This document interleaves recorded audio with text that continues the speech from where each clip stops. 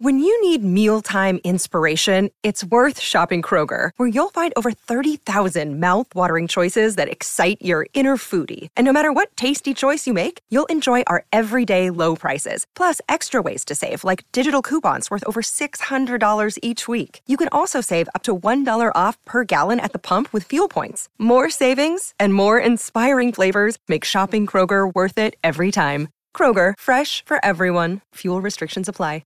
Another day is here, and you're ready for it. What to wear? Check. Breakfast, lunch, and dinner? Check.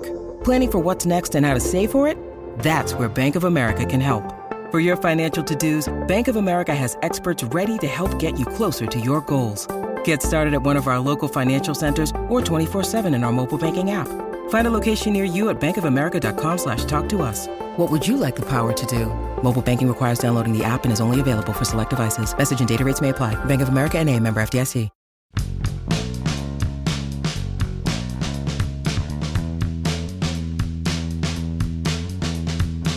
Oneil Cruz basically dropped to one knee to launch a changeup out of PNC Park in the final inning of the season. And if that isn't enough for you to go through this coming off season with a smile, it isn't enough for me either. Good morning to you. Good Monday morning. I'm Dejan Kovacevic of DK Pittsburgh Sports, and this is Daily Shot of Pirates. It comes your way bright and early every weekday if you're into football and or hockey. I also offer up daily shots of Steelers and Penguins. Right where you found this, the Pirates lost 6-3 yesterday, and of course they lost because it was going to be a sweep otherwise. So among many other numbers to throw your way, in conclusion, the Pirates finish the year 61-101. They finish the year bottom 5 rankings for hitting and pitching, top 5 ranking for defense, and, of course, 0-16 in games with a chance to sweep. And say what you want about that, but at least over the past 6 weeks, it seemed to happen only every other series. And the Pirates did play better over the past month and change, actually above 500 in that time, which would have seemed completely unthinkable at the trade deadline. Why? Well, it's not as simple and cut and dried as saying, the kids came. We would all like to think that, but that's not really it. The September offense became more respectable because Yoshi Tsutsugo arrived. Definitely not a kid. The September pitching was bolstered in large part because Chris Stratton, who's 31 years old, was able to pick up the closer duties once everyone else had either been traded away or released, and then David Bednar ended up getting hurt. So there isn't a really tidy finish here. There's not a bow to put on this. And that's why I'm tempering whatever projections I might have in my head right now for what 2022 will be like. Because, yeah, it's fun to see Cruz in the majors. It's fun to see that Cruz earned his way up to the majors and then got to the majors. And even though it was just for a couple of days, like the most statistically insignificant sample size you can produce in baseball, other than, of course, a single game. But it's more the ascent that made it convincing. Is he going to have issues along the way? Sure he will. We saw even over the weekend that he struggled a little bit with off-speed pitches. They're going to throw him nothing but off-speed pitches when they see the exit velocity that he produces on a regular basis. That's going to be fun. That's going to be fun. Not a cure-all. Roansy Contreras shows up in the past week. There wasn't quite as much excitement about his arrival. Showed up, pitched 3 innings, looked good, threw 97, through wipeout off-speed stuff, looks like he could/should be in the major league rotation, or at least have a very good chance at it, a fair chance at it, coming out of Bradenton. These are positives. But when you're talking about progress in 2022 at the Pittsburgh level, there's so much that we don't know. And when I say that, believe it or not, I'm not talking about performance or potential or who's going to step on the gas and who's going to have a great winter ball or whatever. I'm actually talking about Ben Cherington and management. Because if they find value, not just for the short term, but also for the long term, in having a significantly stronger team in Pittsburgh in 2022, then they're going to have to give up in some form some of this money that they're obviously, or theoretically, I should say, since there's zero trust in this process, setting aside for a day when they're really going to contend and they can take their payroll up to, 9 figures again, where it was a handful of years ago. I don't get that sense, not from anybody. But if that were to happen, then you were to start making out this lineup, and you start looking at, just going around the diamond, Stallings. Moran, I think, is a legit major league first baseman. Just needs to stay on the field. At second base, what are you looking at?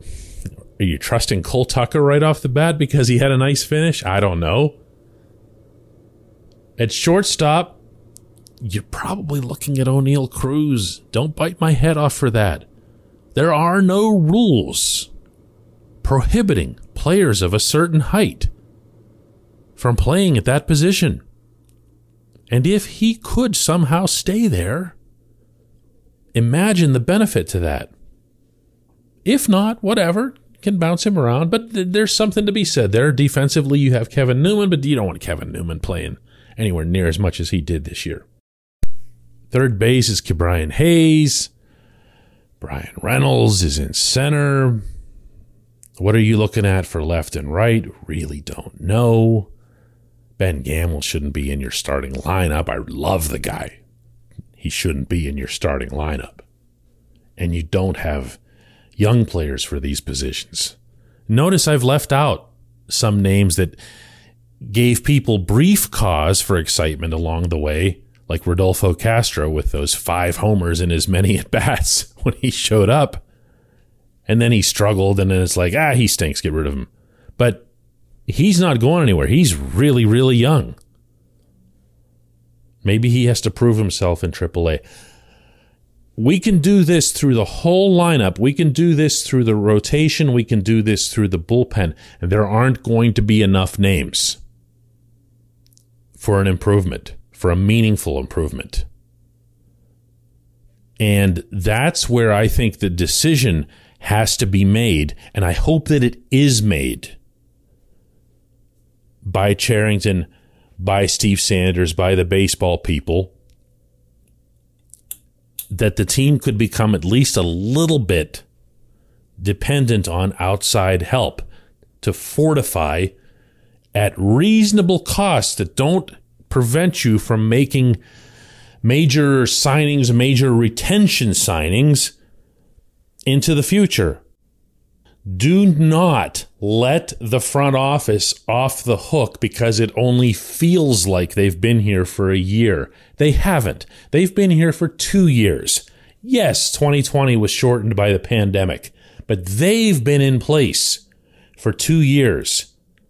The honeymoon period, the rock bottom, all that stuff has to be in the past, and they have to ensure that. It's time to start acquiring players and using money toward addressing needs in Pittsburgh, because theoretically, correct me if I'm wrong, after 2 full years on the job, there should be far fewer holes to fill. When we come back, just one question.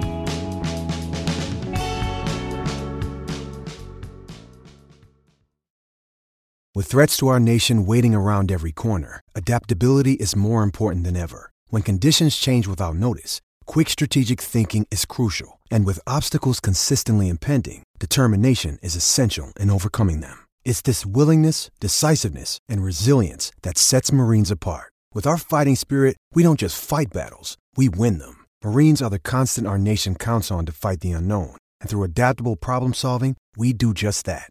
Learn more at marines.com.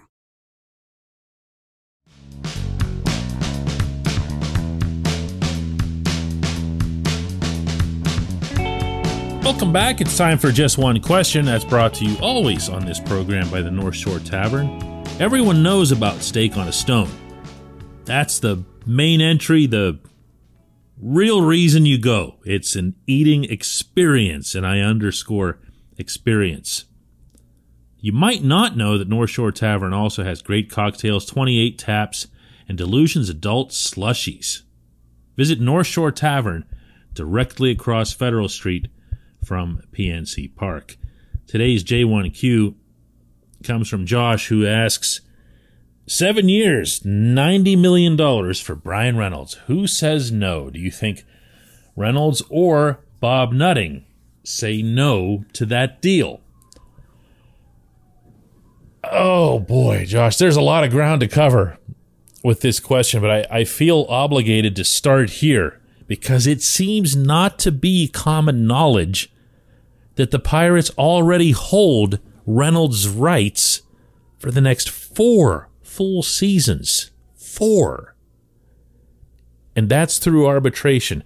I could bore everyone to tears by breaking down how arbitration works, but put it this way. The Pirates have his rights, and they have them at a reasonable rate that's set by arbitration precedent. So he's not going anywhere. If the Pirates called a press conference for like tomorrow, first day of the offseason, and they announced that Brian Reynolds was being extended by 4 years, I am telling you that 3/4 of the city, if not more, would be like, yes, that's awesome news. Great job. You know, because there just isn't that awareness. And believe me, I'm not denigrating anybody for not knowing this. Baseball's economic system is strange and it's different than other sports. But Reynolds isn't going anywhere for a long time.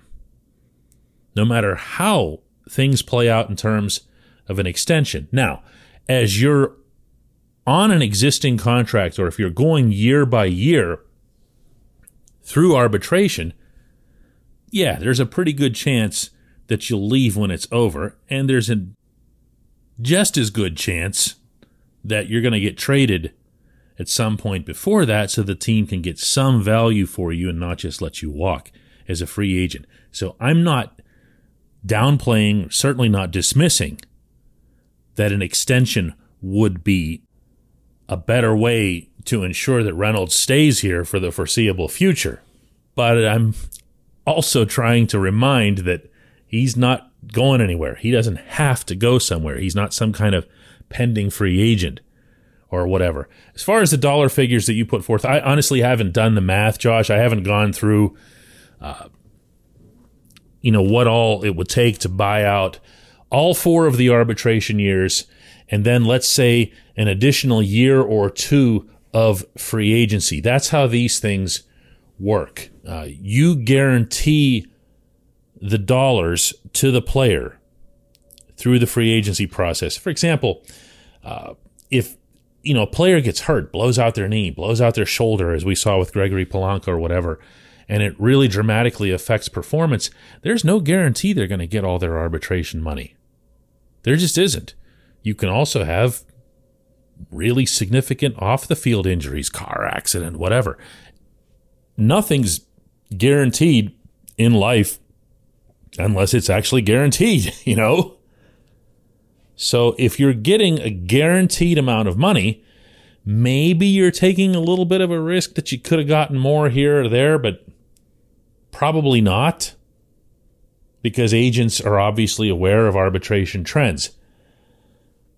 But the team has to get something back too, because the team really could just stamp him through arbitration for the next 4 years. They could be stubborn or autocratic about it. So what the team gets in return is an extra year or two or longer at the end of those 4 years that assures the player will be kept here if the team wishes. And that's usually done through what are called club options. The club can say, if we choose to keep you in this year, first year of free agency, then you're going to get, I don't know, $12 million or $15 million or whatever it is. If we choose not to keep you, as we're about to see with Gregory Polanco, there's a $3 million or whatever it is, it's negotiated, buyout that's paid to the player. The Pirates have done a lot of these contracts, and I'm talking about before Ben Cherington. This is how Andrew McCutchen, Starling Marte, Felipe Vasquez, before, all that other stuff happened that voided everything. Polanco, a bunch of others were all in this category. And the Pirates, for the most part, did well with these. I mean, throwing Vasquez out in every way. They got what they wanted out of these deals, and as they got closer to the end of them, they moved the guys for significant pieces. That's the likely route for all this stuff, unless baseball's economic system changes. So I realize I'm not really answering your question here. You want to get super specific about some dollar sign and who says no and all that other stuff. And that's just, he's not going anywhere. He's not going anywhere. I hope the Pirates do extend Reynolds in the way that I described. I think it would be beneficial to the team. I think it would be beneficial to the player. I think it'd be a little bit strange that it couldn't or wouldn't get done. And now is a great time to do that. Show the player that you respect what he just did for you over the full season. Show the player that he's going to be part of this thing that they're trying to build. Don't make him feel like he's going to be the next odd man out when he sees a Ke'Bryan Hayes or an O'Neill Cruz come along. Start putting it together. Extending Reynolds would be a terrific step in that direction. I really appreciate the question, Josh. I appreciate everybody listening to Daily Shot of Pirates. Believe me, not just today, all season long. I have said this time and again to the listeners of this program. I have no idea how you do this. I have no idea how you wake up and press play on a show called Daily Shot of Pirates with the kind of season that they had overall.